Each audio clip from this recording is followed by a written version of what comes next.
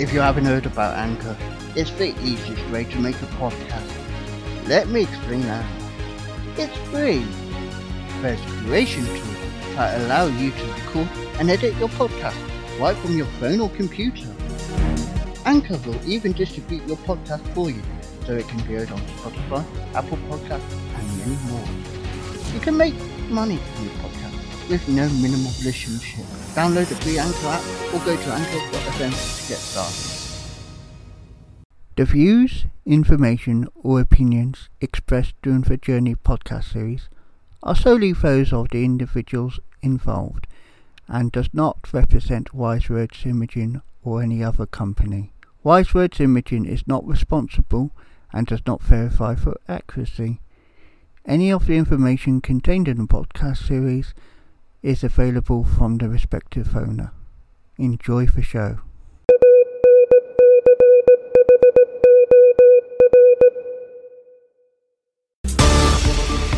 Some say he's a technical whiz.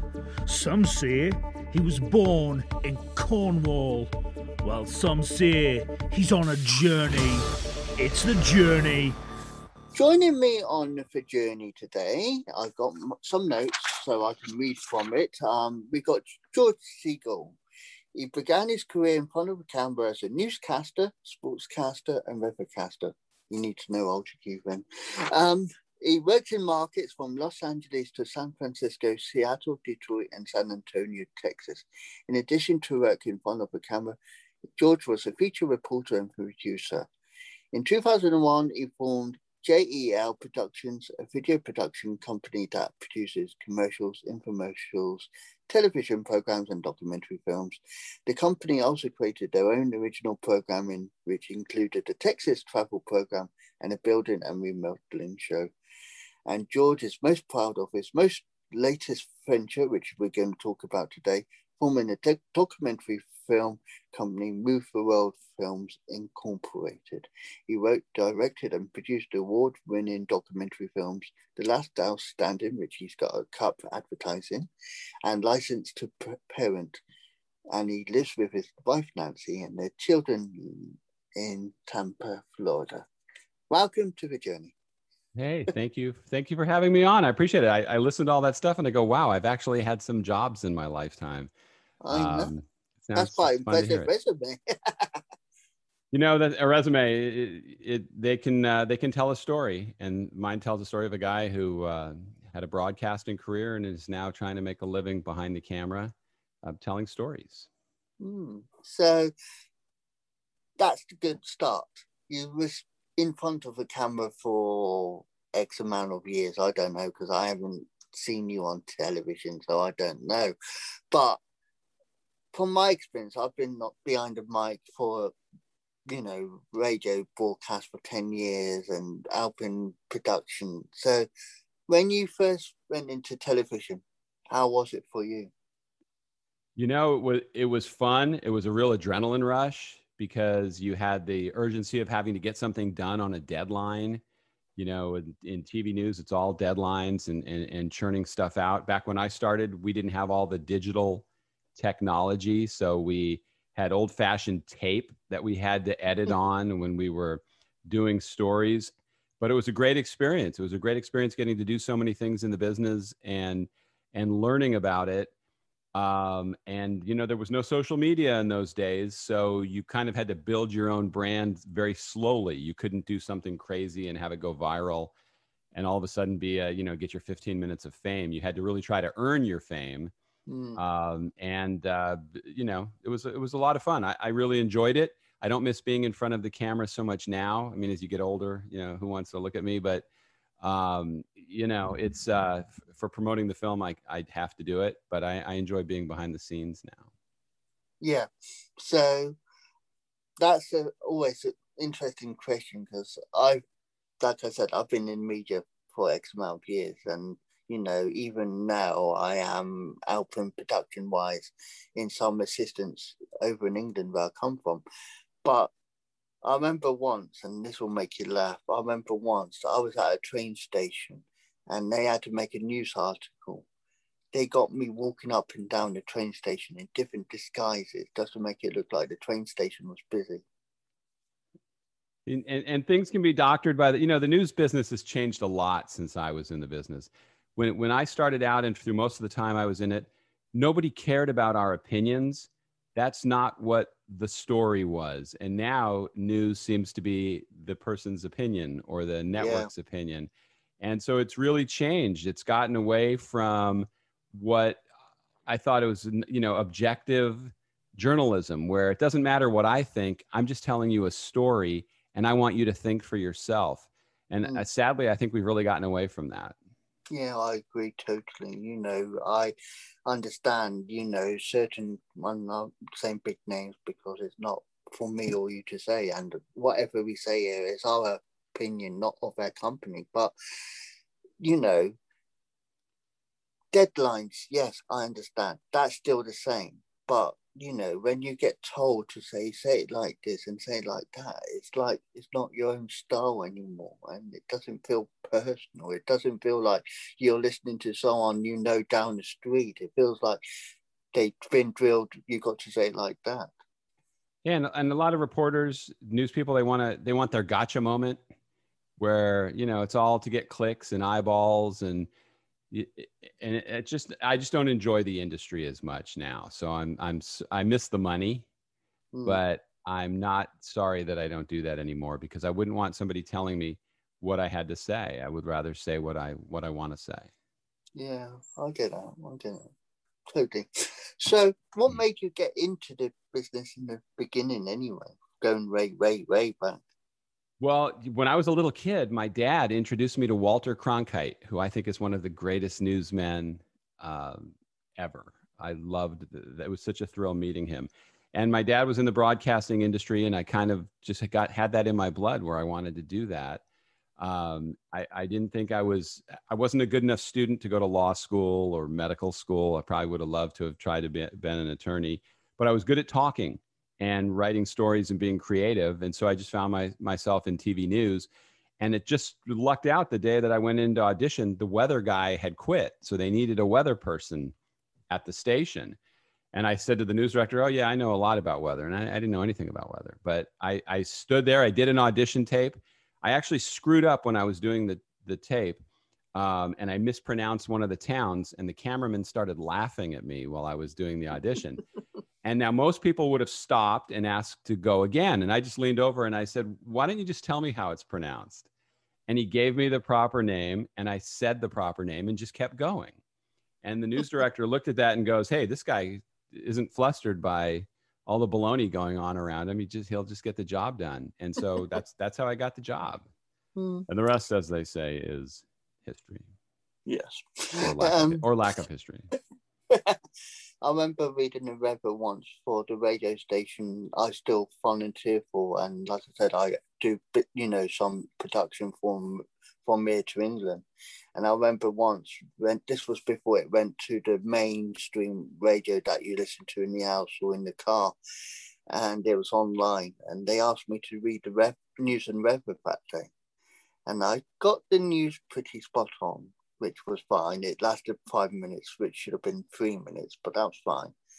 Came to the weather, I didn't say the right term for the weather. I put intimate showers instead of intermittent showers. And I didn't realise at the time, and it played out all day, intimate showers. And I was thinking, showers a bit personal, don't they? Yes. You could have fun with that, but that's probably what I miss most about that business is the challenge of when you're doing something live and you have to get it right. So if there was some kind of weather disaster or big news story and you had to cover that, there's a real adrenaline rush at the moment to doing that and trying to make sure that you do your job. And you don't get that in filmmaking. I mean, you have moments, but it's not the same live. Has to happen now. And even more so now, if you make a mistake now, within minutes, you could be blasted on every bit of social media in the country. God forbid you say a bad word or you say a derogatory phrase or everything in this climate that we're in. You really have to be on your game and not do something that could just completely blow up your career in a matter of seconds. Totally. I get it.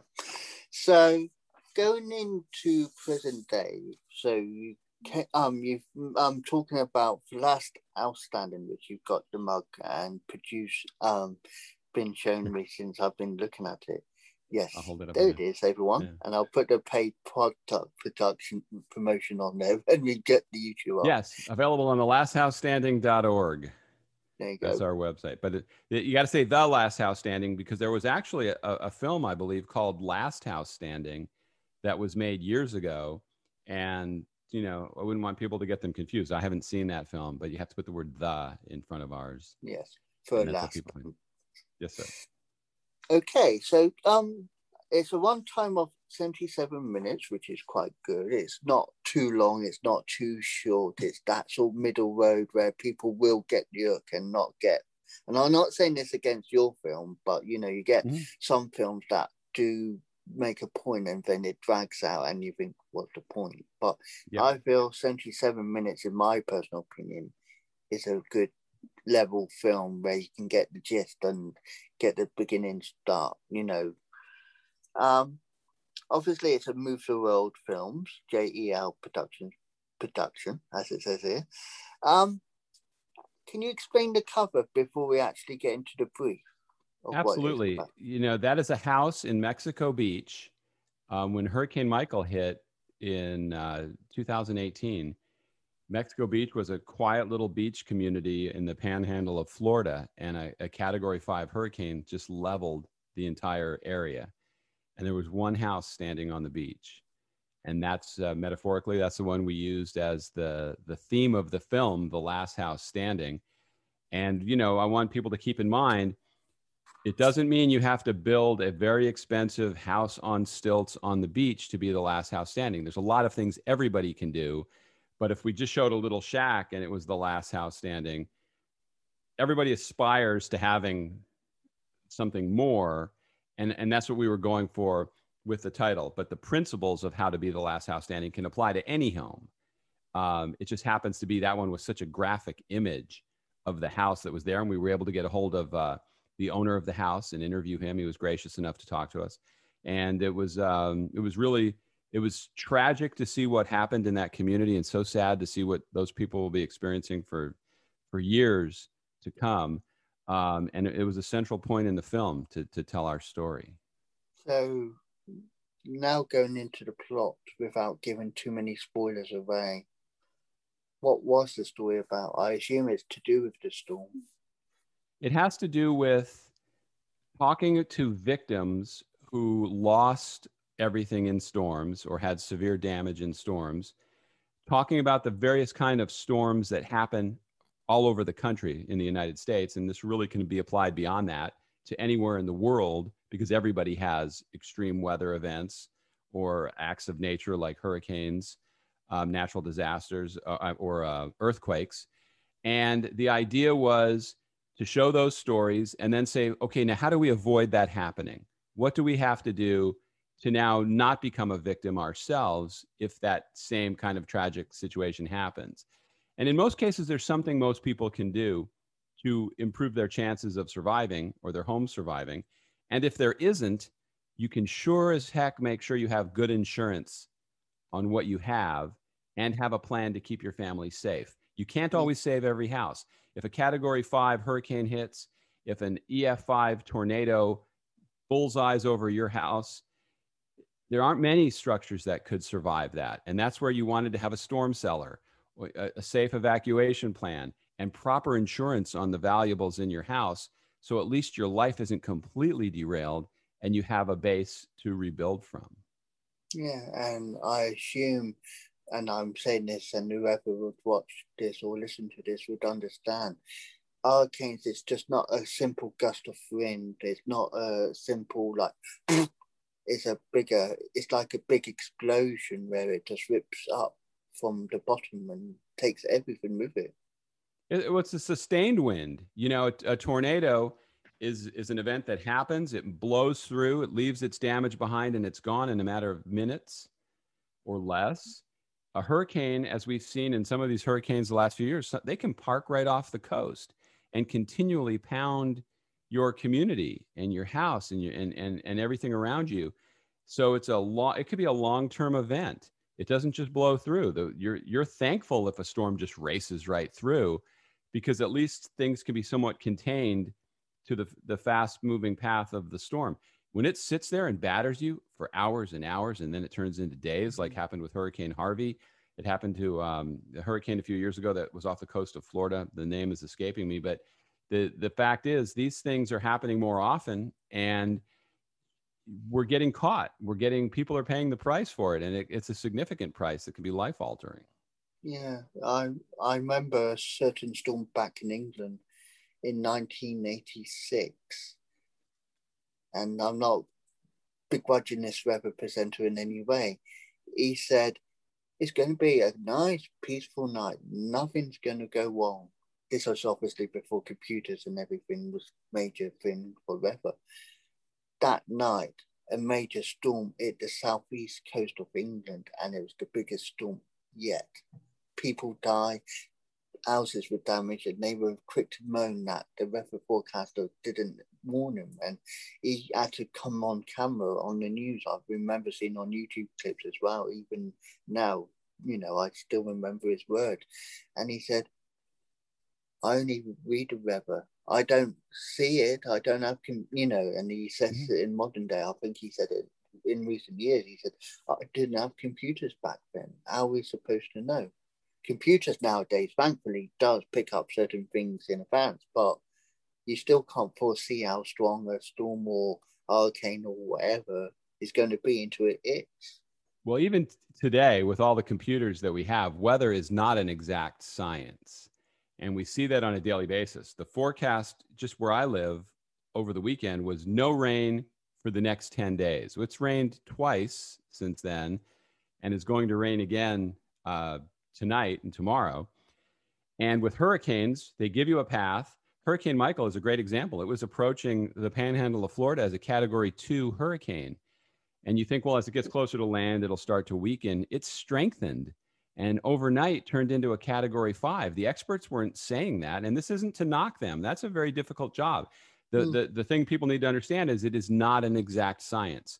So if they tell you a storm is coming your way, and then you live 100 miles to either side, but you're in that cone of uncertainty, you need to be prepared, because there's still a chance they could be wrong. We've had 2 hurricanes that were supposed to have hit us as a bullseye that turned at the last second. Nobody predicted it would turn at the last second. The station makes the weather guy come on and say he did. And I look at my wife and I go, do they think we're stupid? They didn't forecast that. I mean, but if you say it enough, it's true. Hey, Bob, you nailed that one. You got it right. And Bob's going, not really. I completely screwed it up. And so It's not an exact science. I think they do a great job. And there's very comforting to have a weather guy that you like, or woman that you like, and you watch them, and it's comforting to know that you think they're in control. But when it's all said and done, there's still a margin of error, and they're not right all the time. And that's why you always have to be prepared. And like I said, I will confirm this.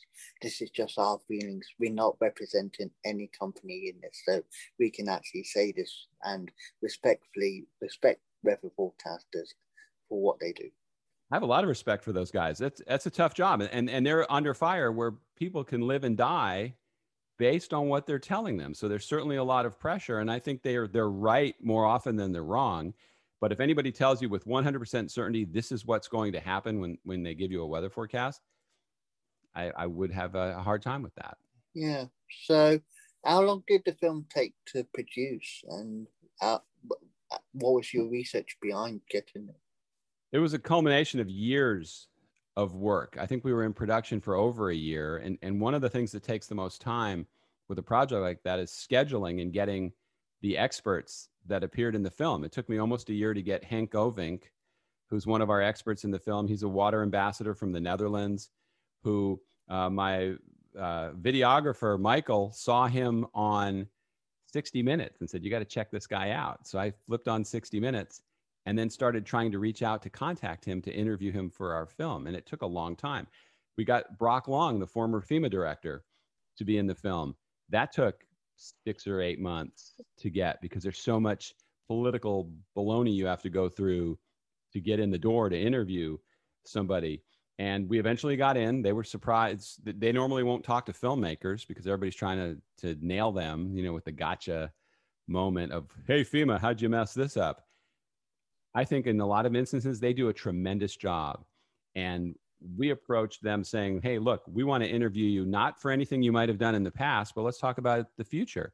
How can we be more proactive in stopping the damage to lessen the impact it has on you guys and get people to be more aware of taking proactive very seriously? And they liked that and let us in to do the interview. And it was a real big part of the film, and we really appreciate it. And so getting all the experts, then finding victims. It's very difficult to call somebody up and say, hey, Joe, I know you just lost everything. Want to talk about it in a movie?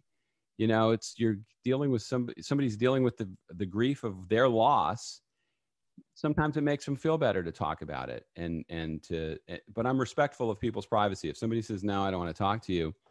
Okay, I understand that, because I can't tell you if my house got blown down tomorrow, if I'd want to stand out there and do an interview about it. So, you're invading people's personal space, and I never liked that in the news business. I like it. I don't really like it now. When I first had my first job in broadcasting, the videographer and I were out to dinner, and the news director calls and says, hey, there's been somebody knocked on a door on whatever street and shot the man. His wife was there watching. The man ran out chasing the intruder, and he died a couple blocks down the road. The news director wanted me to go get a reaction from the wife, who didn't know her husband was dead. And I risked my job. I said, no, I'm not going to do that. I'm the weather guy, first of all. Not really in my pay grade. But I said, I'm not going to be the one that breaks the news to her. I'm not going to do it. And, it's a lot of times you see films that really get in people's face. It's harder for me to do that because I respect your right to not want to talk to me. And that makes it challenging at times, but at least I can sleep at night. And the one good thing, you give them the option, not like some people, and I'm not saying I've done it, but I've gone on street, asking for people for Fox Pop, just getting general population opinions. You can't always foresee who's going to say, yes, I'll give you an opinion, or no, and you can't force it in their face to say, I want your opinion, because then you're invading their space more so. Well, when you're in the news business, the news business can take a large person walking down the street and shoot video of them and do a story that night about how there's a weight problem in the country, and that person can't sue them because they're under a different protection. If you're a documentary filmmaker, I have to get your permission to use you, or you could sue me. There's certain things that's called fair use, where you can use clips from movies or other things, but you're not really supposed to get in people's face if they haven't given you permission, if they haven't signed a release saying that it's okay to do that. And I'm not trying to put myself up on any pedestal, because there's probably a lot of things people hate about me that know me. But if somebody says no, or somebody says, I don't want to talk to you, I respect that boundary, because that's how I would be if somebody got in my space and asked me. And that's just where I draw the line. So obviously you want controversy, you want drama. Gotcha moments are great in film, and there's certainly a lot of great documentaries that have those, but that wasn't really the tone of our film.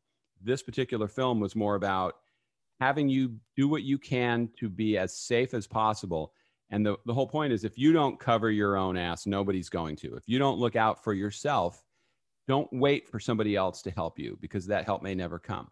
Yeah, and I would assume, because I haven't actually seen the film, I assume it's a safety awareness as well as pointing people in the right direction, what to do. I know most people should know, but it's like a feature film to say, this is what you should do this, you should do that, don't do this, don't do that. Yeah, it's not the entertainment value, it's more educational value. Yeah. And I think the educational value is huge, because I would say most people could benefit from seeing the film. Now, I'm not telling you have to go out and watch it, or you have to go out and rent it, although I'd love it if you would. But it can actually do something that makes a difference. If you watch The Plight of the Penguins, or the dodo bird migration in Malaysia, or whatever, Those are great films, and they give you a story that makes you maybe cry and maybe you want to donate money. But on a day-to-day basis, it's really going to have zero impact in your life. This film could have an impact in your life. And so it's different, and so normally you try to define your audience. I think our audience is very broad. It's a huge amount of people. I would say if you live in a house or an apartment and there's weather where you are, you should watch this film. Yeah. And where can you watch this film? It's on our website, The Last House Standing. Got to put the in there, thelasthousestanding.org. And when you land on the website, there's a film tab up at the top, and you click that, and you can rent the film for $3.99. And when you do that, you can watch it for up to 30 days. The film is available for you to watch. We're going to set up an option on there to buy the film outright if you're an educational institution or a library or a college that's offering courses. And we're going to let them buy and license the film to have so they can use it for educational purposes. And I want to get it in front of as many people as possible. Obviously, as a filmmaker, we have to pay for our films. We have to. It's not just a hobby. It's a living. But if you can do something and also do some good at the same time, that's more important to us. We've made it available to a lot of people to see at no cost. If a group said, I had one group that said, look, we don't have a budget, but I want to show it to our team. So I sent them a pass to watch it because I thought that it was more important that they see it than maybe I make the $20 that I would have gotten off of it. Yeah. So, you find your boundaries of what you can do. In the United States, it's on public television stations. It's rolling out slowly around the country. So people will be able to see it for free on public television. I can't tell you when it would be on in your market, but the best way to see it right now is on our website, thelasthousestanding.org. Okay. I assume you was filming some of this last year as well. Was that difficult? We were done before COVID. Thank goodness, because that's really messed things up. And we would not have been able to get a lot of the stuff that we've gotten. And so from a film standpoint, we were fortunate to be done before then. And the thing about our film too, is disasters are always bad. So ours isn't dated by you go, oh, there'll never be another hurricane. Well, there won't be another earthquake. We know that's not the case. There'll always be something else. COVID has been a very challenging time. If anybody that has TV shows that they watch, those are completely changed. The schedule of your shows, movies, where you can see them. I don't think our documentary would have been playing in many movie theaters. So from that standpoint, if it's available online and people are still shut in, it's a great time to watch it. Yeah, it's like me and my wife watch it's not real life, but we watch procedural programs like 911, and we can see how 911 or even like 911 Lone Star have adapted to things like COVID, because obviously they shown the face coverings, and they are actually shown that. I don't know if they actually ran it for the sake of just highlighting COVID, but it looks like they ran it for the sake of, but it's just damaging. And for filmmakers, TV makers, program makers, it's a headache for this COVID to happen, but it's a natural disaster as well because it's been a pandemic. Yeah, and so we talk about weather, but we talk about health issues as well. And pandemics don't happen just every day either, but when something big like this scenario. And it trickles down to disasters, because if you have to evacuate or you lose your home and now you have to go into a shelter where there's a lot of other people, I mean, that's probably a horrible experience at a normal time. Now you have to worry about the virus when you're there. So it just takes a bad situation and makes it even worse. For a small production company, it's hard to do production. Some of the bigger companies, at least they can have a team of people that should monitor it and make sure everybody's doing what they can to stay safe. It's harder to do that when you have a smaller group of people. And I'm one of those people that listen to entertainment shows. I don't like it when they include the COVID story in it, because I actually want to watch TV to escape the real world. I know I have to put a mask on to go to the supermarket. I don't want to see my favorite actor put a mask on in the show. It just smacks you with real life again. And then, I still watch them. but you'd like a break from it. It's nice to just be able to watch and escape. But there's a lot of people that would argue with me and say, nope, it's real life, it's real world, it's going on. And that's what it needs to be. But at the time where you listen to documentaries on the radio, on TV, or even just seen TV shows, it is like you said, a turn to say, okay, I don't want to think about what's happening outside now. And I'm like that myself, and just I can't get around the concept of why they wearing that still. And I understand they have to, but it's just the element of why do we have to be constantly reminded? But I don't think they have to. I think when they say cut and that scene's over, the guy probably or woman takes their mask off and talks to everybody. I mean, I feel like I'm the only one I know that takes it completely seriously and doesn't want to get near anybody. But I think they're doing it for other reasons to capture the moment. I don't know that the actor's wearing that mask because he doesn't want to infect anybody around him. I think it's more of the storyline. There's other reasons. Who knows? I still watch anyway and admire how they get the work done under such a stressing time. And we were fortunate that we didn't have to deal with that. That is good. So what is your long-term aim after this film? It says here, what I read in your notes, you're done a film, Licensed Parent. What was that about? Well, I made this film 4 or 5 years ago. And the idea behind the film was parenting, I believe, is probably the most important job anybody can have, yet anybody can do it. If you're capable of reproducing, you can call yourself a parent. And there's a lot of crummy parents out there. There's a lot of people that had no business raising children. And I'm not suggesting that they need a license. I think that would be very intrusive on people. But I think we can raise the bar of expectations of what we expect of parents. And what we certainly can do is create more support for parents. I mean, think about how many times you might have been in the supermarket and some toddler's rolling around having a tantrum on the floor, and parents are giving or other people there are giving the parents dirty looks, or they're wondering, why are you allowing that to happen? Or you have a child who's screaming on an airplane. And what the point of our film is try to understand that what the parent's doing. I mean, there's some parents that are not doing a job.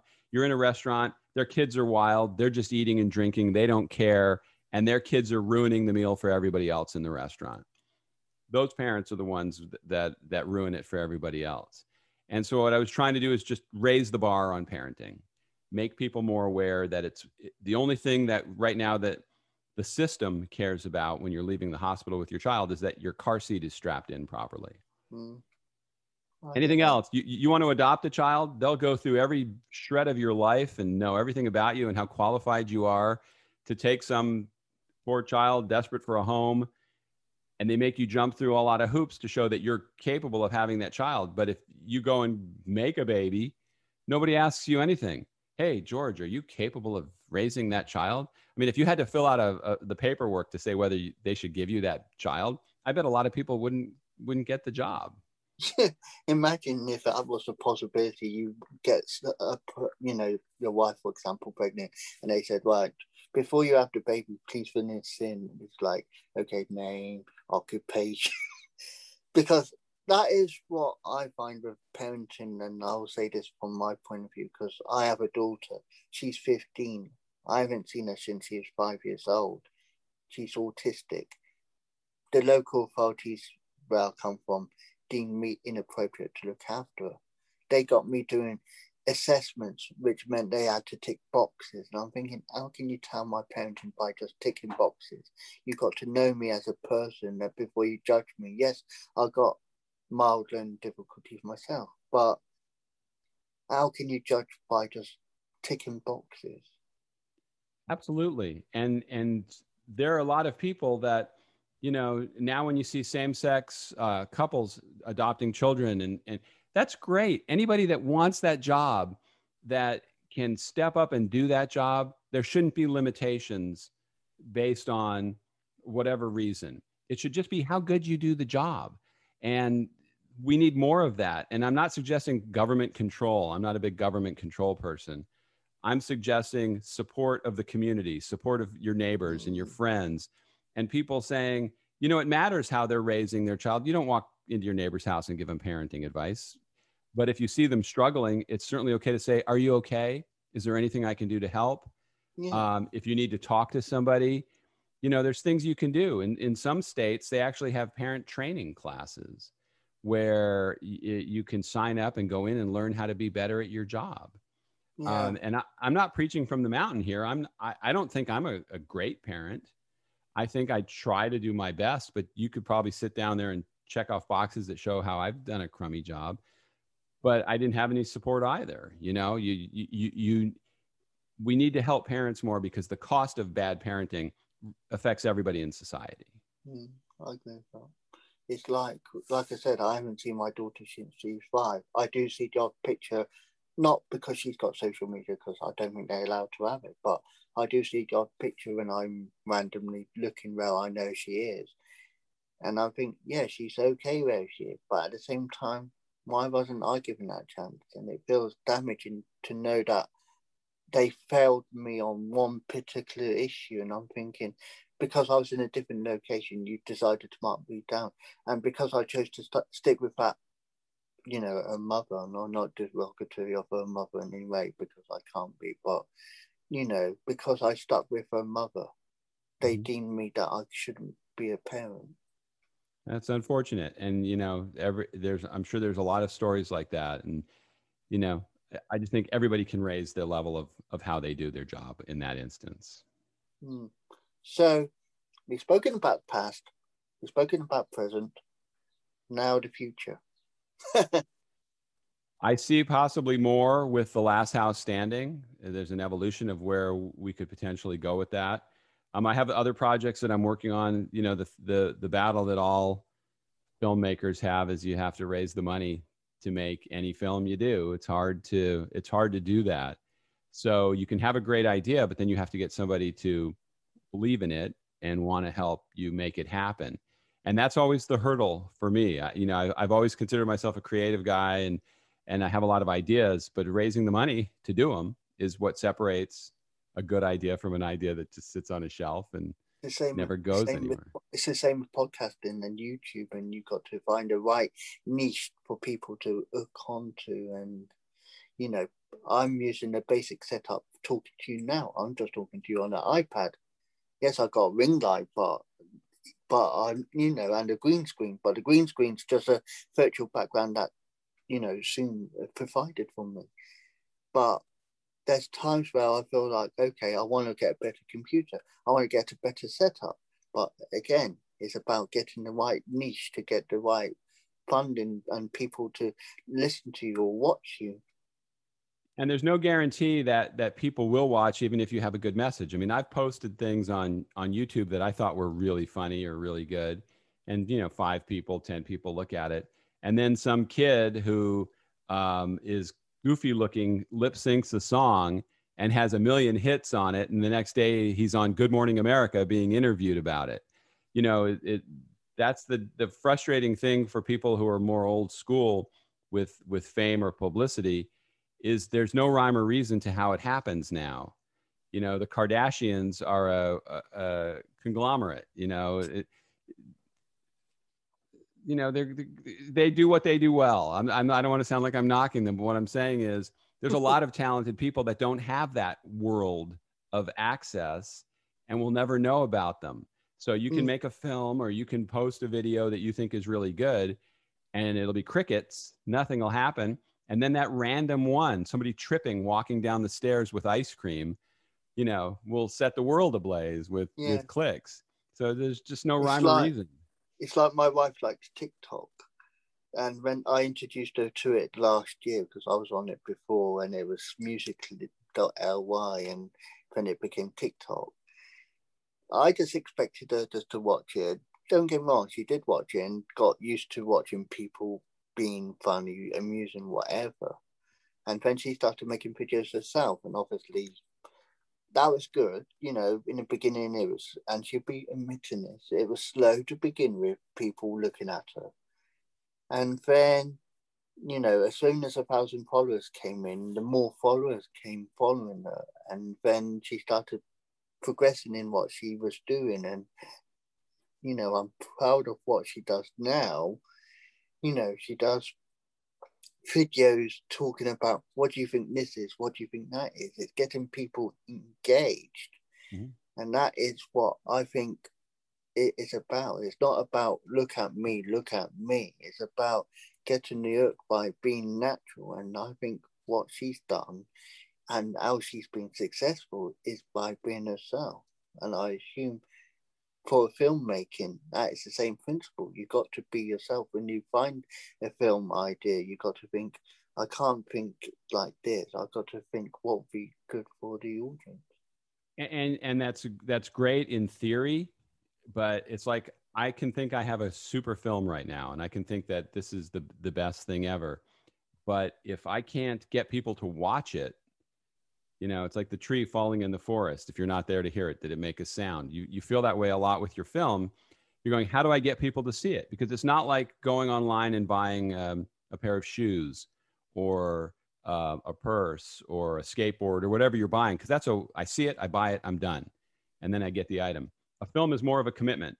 You have to sit there and watch it. And so it's a process. I would have thought by this time I would have had hundreds of thousands of people that would have seen the film because it's so important. And there's no guarantees that's ever going to happen. You hope it's going to happen, but you can't predict it. And if you're a big studio, you can put a lot of money behind it and try to get people to see it. For us little guys out there trying to do this, you just have to hope something clicks and that people start looking at it and seeing it. And they go, hey, this is important. I'm going to watch it and I'm going to share it with other people because I think it can make a difference. And this is what this podcast, video, whatever, audio is about. It's about making people aware. Yep. And I appreciate you having me on for that reason. It's like if everybody that watched your podcast went and watched our film, I would be thrilled. It's like, but at the same time, I get to meet you. I get to hear about, get exposed to a different audience. And that's good too. You just can't guarantee success. You just want to try everything you can to try to capture it.